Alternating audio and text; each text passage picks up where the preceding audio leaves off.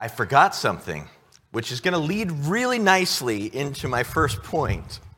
Believe it or not, I forgot to get my remote here. Believe it or not, at times I forget things. Shocking, Ryan.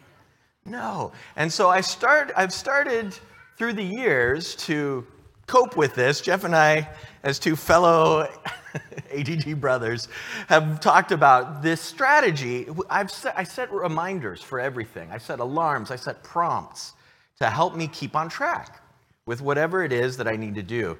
And so I have this prompt that I made a commitment to many years ago when I first came here, that sometime in February, I would try to preach at least one sermon on marriage.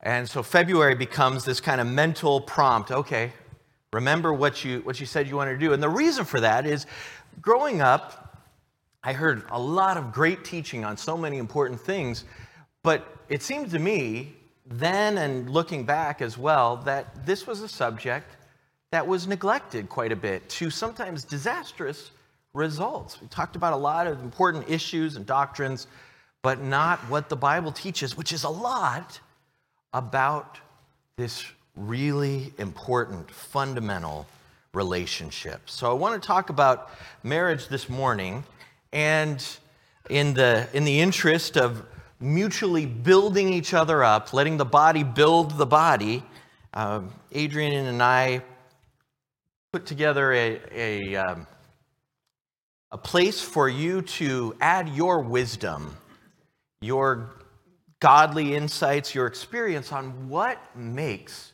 a strong and scriptural marriage. And we've all had different experiences, different times studying the Word that have led us to different insights. So I want to encourage you to write what is at the heart of strong marriages as you've seen them, or what has really helped you, or do you see that's important to help others in marriage, and put it on one of these little pink slips out in the back in the foyer, or one of the ones Adrian handed you. And they're gonna be for public consumption, so just know that going in, that you don't have to put your name on it, but we're gonna put them on that sheet out there so that we can all share each other's wisdom. But I want to get to the heart of the matter with this lesson. And isn't it the way it goes with things? As you grow as a Christian, you start to realize the things you need to hear most, the things you need to work on most, are the most basic things ever. You know, like, we want to get into these complicated ideas, and sometimes that can help too, but it's really going back to faith. It's really going back to our prayer life, and it's really going back to love.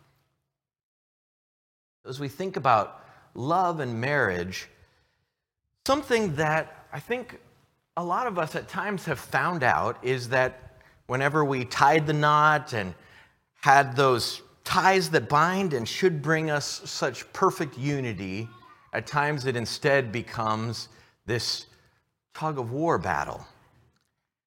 You know, where one person is pulling this way, one person's this way, and it's like, well, you know, why do we always do the thing that you want to do? And why is it that I do all of these chores and you don't take care of that? And why is it that we visited your family 17 times and mine once? And why is it, you know, all of these different issues that can become like, I got to look out for me.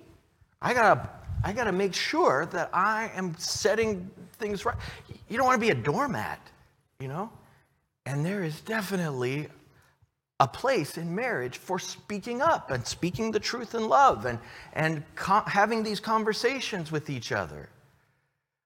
But that's not the heart of the thing. That's not what builds a good marriage. Because if everybody's pulling all the time, you're going to rip the thing apart. Or you're going to just decide to, you know what, let's leave that tug of war there, and I'm going to face this way, you face that way, and we're just going to have our own separate lives, but we'll live in the same house. That's not how marriage works according to God. And the thing that we find in this subject, like in pretty much every subject in life, is that the game changer in marriage goes back to the basics of the gospel. Turn with me to a familiar passage for many of us, Philippians chapter 2. One of the great Christological passages in Scripture, a great song or poem about what Jesus did for us. And it starts by saying in verse 5, "Have this mind among yourselves, which is yours in Christ Jesus, who, though he was in the form of God," Jesus is God, and he was living there in heaven, reigning as the creator of everything. "Though he was in the form of God, he did not count equality with God a thing to be grasped, to be tugged at, to be held onto. I am not given any ground from me. I've got this side of the rope and I'm looking out for mine." No, that's not where Jesus lived. He didn't count it something to be grasped, but did the exact opposite.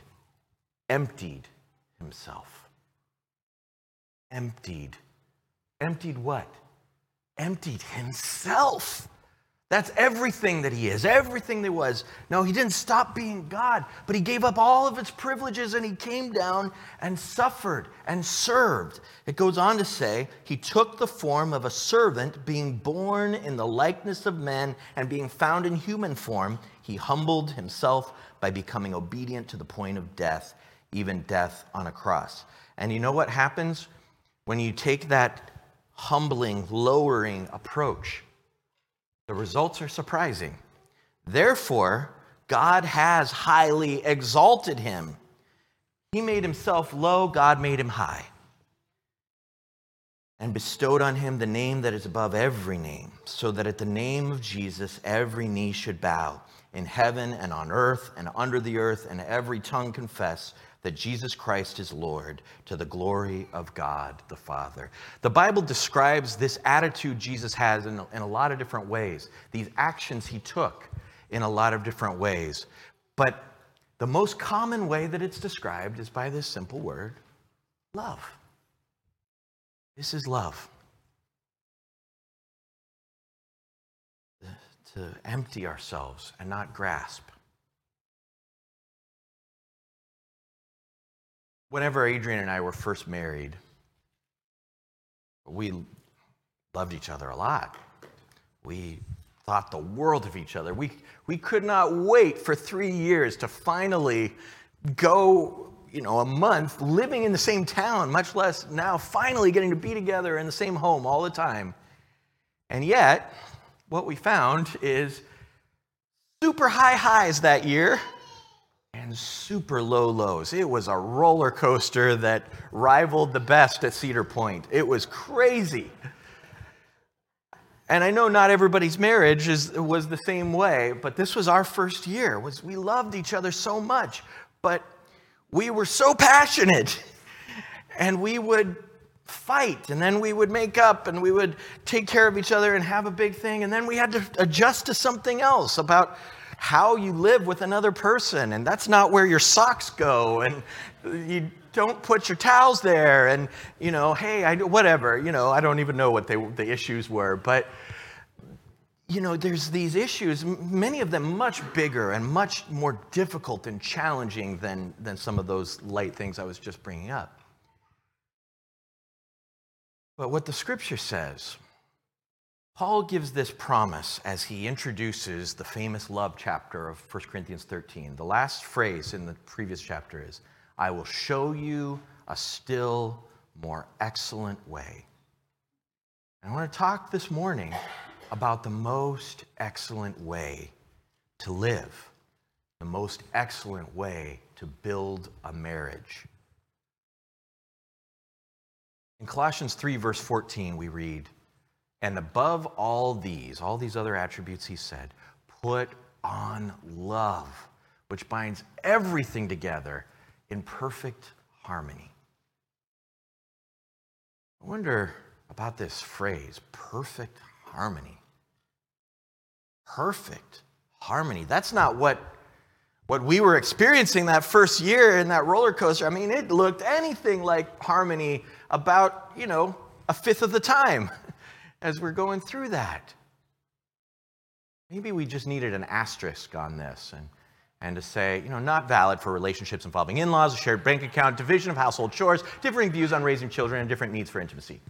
Like one of those commercials for some medication that you see, and the disclaimer is longer than the sales point. Is that what we need to say? Yes, perfect harmony. I get it, God, but it's not in marriage, right? That's not what you meant. There is no harmony to be had just from love in marriage. Perfect harmony, complete harmony? Maybe we should just say, valid for all relationships except marriage. That is not what God says. That is not the truth. The truth is in the verse. Put on love, which binds everything together in perfect harmony. Love. Boy, we use that word in a million different ways, don't we? We talk about loving chocolate, loving the Wolverines, loving our spouses, loving our children, loving the Lord. We say, God so loved us. This statement that we just read about love and harmony really holds something powerful if we pay attention to the word that's used for love. And I want to suggest that maybe we're missing something about love. Maybe this area of life where we talk about love more than anywhere else is where we need to understand it best, where we've most gone astray. Jesus and the apostles talk a lot about love. And if you've never heard about this word that they use for love, then you might misunderstand what I'm going to be talking about and thinking I'm talking about Goopy Love whenever I say agape love. This is something I thought about years ago, this distinction that we sometimes have, where when we hear love, we have this picture sometimes, especially in romance and in marriage, of this goopy kind of love, like the kind of thing that shows up in a Disney movie and Asher goes like this. We went to Disney on Ice with a bunch of people, and there was half of the beginning parts, he was just going like this because he could not handle all the mushy stuff about love and oh, he's so dreamy, and the first kiss of love, and all of these ideas, and all the girls go ooh, and we say to each other, Adrian and I used to literally, we didn't say that no, you hang up first, but we literally didn't want to hang up with each other, and it's a wonderful thing, and it's a biblical thing.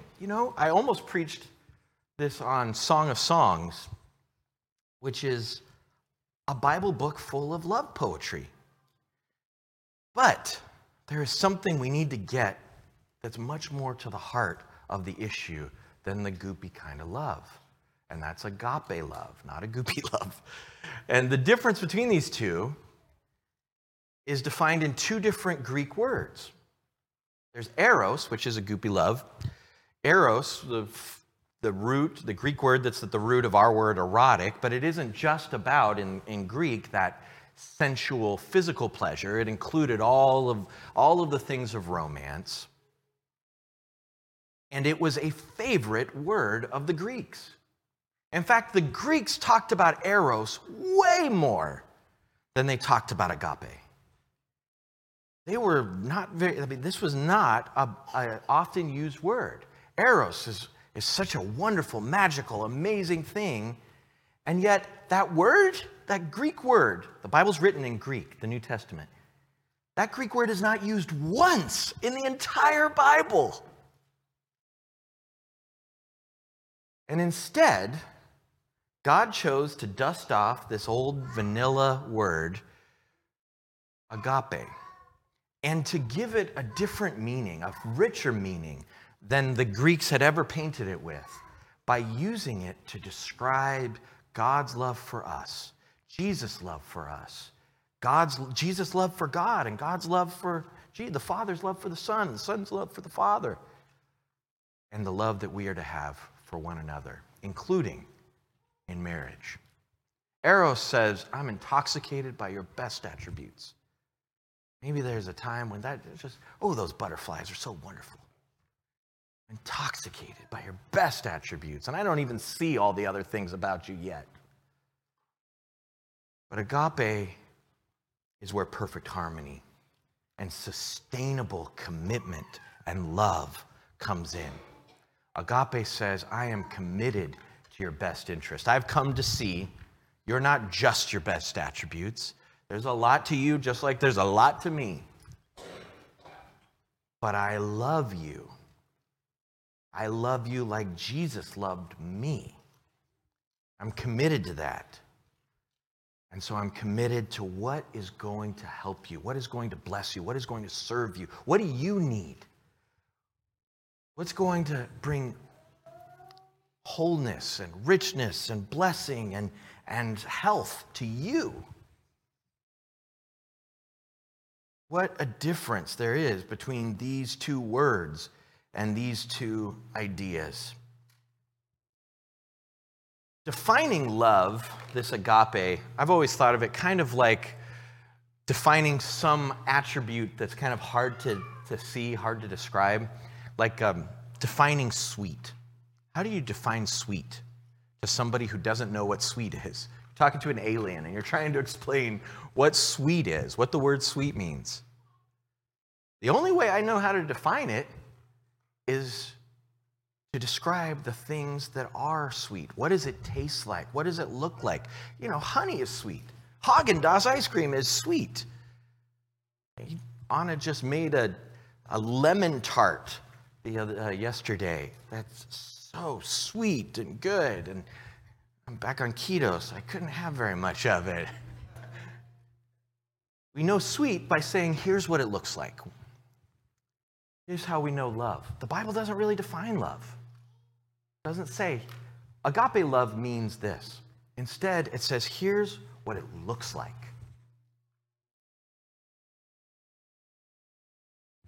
It says in 1 John 4:10, in this is love. Here's what it is. Not that we have loved God, but that he loved us and sent his Son to be the propitiation for our sins. There it is. What a powerful truth. Here's love. It's not in what we did. We learn love by looking to the one that loved us first. Not that we loved God. See, God loved us when we were not loving him. It's a part of the core idea of agape. We love our enemies with agape love. I don't have brotherly affection for my enemies, that Philadelphia, that brotherly love. That's something I have for you guys. But I have agape for the people that hate me, for the people that hurt my family. I have to work on that constantly. And that's how God loves us. When we are least lovable, he loves us. He loved us and sent. See that? And sent. You start to see. You want to know what love is, you see what God did. Not how God feels. God feels tremendous love for you. But you see it in what he did.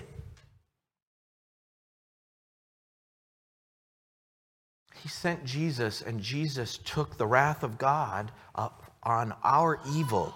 A part of love is to hate the destructive attributes that bring harm on those you love.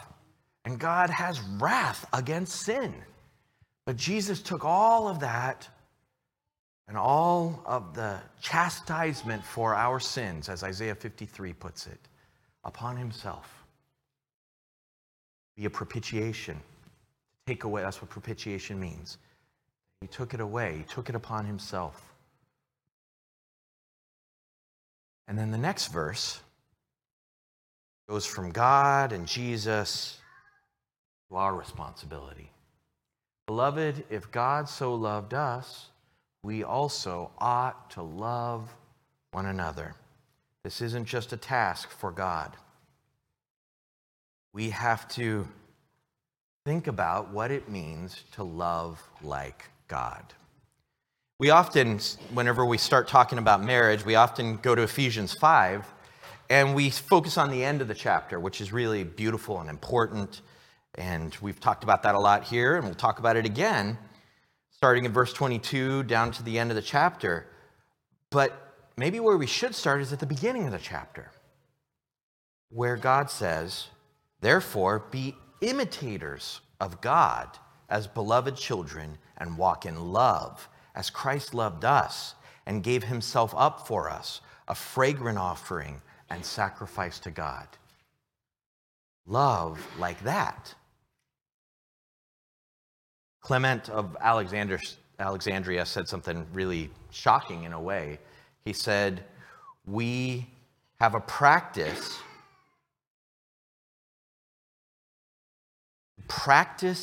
being God. That's what Christians do. Of course, we are so far from God. We are so far from having his power and his wisdom. And that's not what he was talking about. He was saying, practice thinking like God. Practice living like God, loving like God, prioritizing the things of God. Be imitators of God. Right before the passage that we often go to in verse 22 about wives submitting to husbands, husbands being the head of the wife, loving the church as Christ loved the church. The verse before that, verse 21, says, submitting to one another out of reverence for Christ. We have different roles, but the beginning is loving one another as God and Christ loved us, submitting ourselves to the needs and blessings and desires of each other.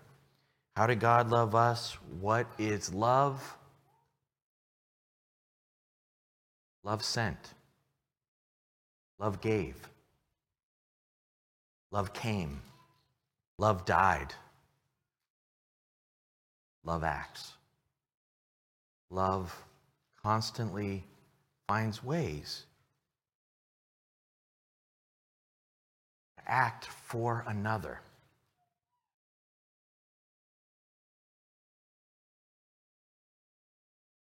And love doesn't just act, it acts first. You know, this is what Jesus did. This is what God did. He took the step into the gap between us.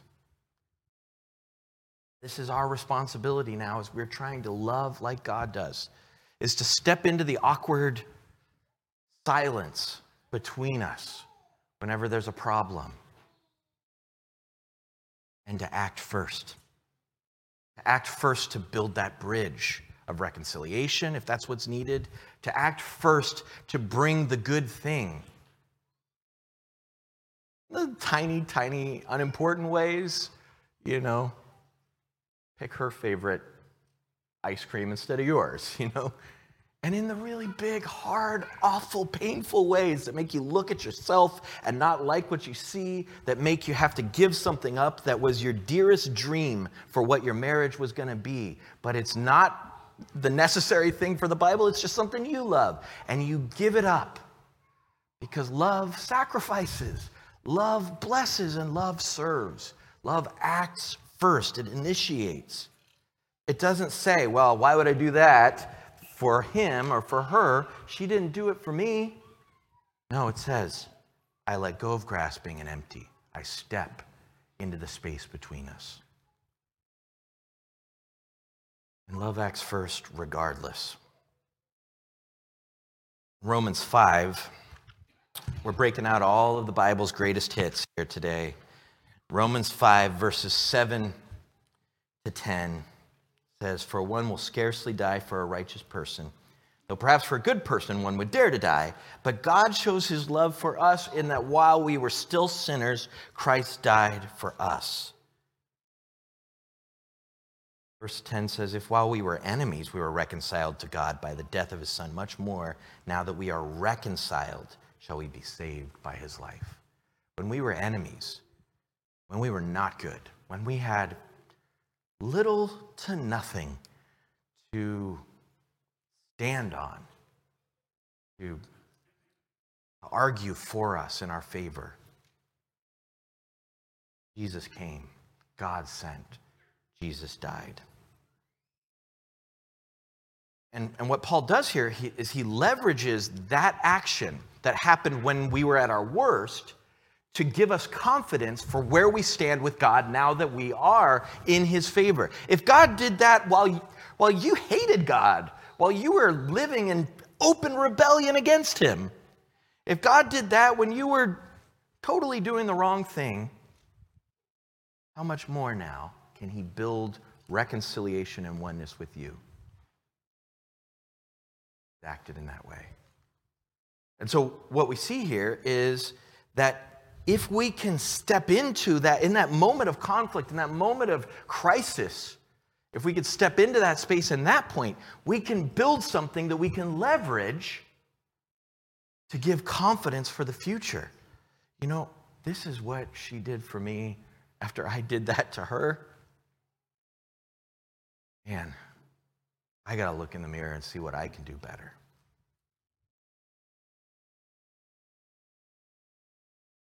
So it leads to this question, simple question.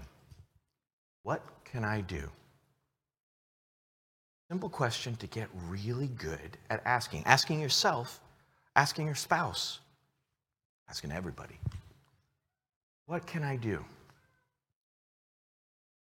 I think it was several years ago, Kim Ross sent me an email with an example, and I find it so powerful that I want to read a little bit of it to you. It's a little bit of a long reading, but this story by author Richard Paul Evans about his own marriage. Said, I was standing in the shower of the Buckhead Atlanta Ritz-Carlton yelling at God that marriage was wrong and I couldn't do it anymore. As much as I hated the idea of divorce, the pain of being together was just too much. I couldn't figure out why marriage with Carrie was so hard. Deep down, I knew that Carrie was a good person and I was a good person. So why couldn't we get along? Why wouldn't she change? As he prayed and cried in the shower, he realized he couldn't change her, but he could change one thing we can control, right? The one thing we can change. He could change himself. So the next morning, he rolled over in bed and asked his wife, how can I make your day better? He says, Carrie looked at me angrily. What? How can I make your day better? You can't, she said. Why are you asking that? Because I mean it, I said. I just want to know what I can do to make your day better. He looked at me cynically. You want to do something? Go clean the kitchen. Familiar sentiment. She likely expected me to get mad. Instead, I just nodded. Okay. I got up and I cleaned the kitchen. The next day I asked the same thing. What can I do to make your day better? Her eyes narrowed. Clean the garage. I took a deep breath. I already had a busy day and I knew she had made the request in spite. I was tempted to blow up at her. Instead I said, okay. I got up and for the next 2 hours, cleaned the garage. Carrie wasn't sure what to think. Next morning came, what can I do to make your day better? Nothing, she said. You can't do anything. Please stop saying that. I'm sorry, I said, but I can't. I made a commitment to myself. What can I do to make your day better? Why are you doing this? Because I care about you, I said, and our marriage. So he kept asking, and then on the second week, her eyes welled up. She said, please stop asking me that. You're not the problem. I am. I'm hard to live with. I don't know why you stay with me. I gently lifted her chin until she was looking in my eyes. It's because I love you. I said, what can I do to make your day better? He said, I should be asking you that. You should, I said. But not now. Right now, I need to be the change. You need to know how much you mean to me. She put her head against my chest. I'm sorry I've been so mean. I love you, I said. I love you, she replied. What can I do to make your day better? She looked at me sweetly. Can we maybe just spend some time together? I smiled. I'd like that. He says, I continued asking for more than a month, and things did change. The fighting stopped. Then Carrie began asking, what do you need from me? How can I be a better wife? The walls between us fell. We began having meaningful discussions on what we wanted from life and how we could make each other happier. No, we didn't solve all our problems.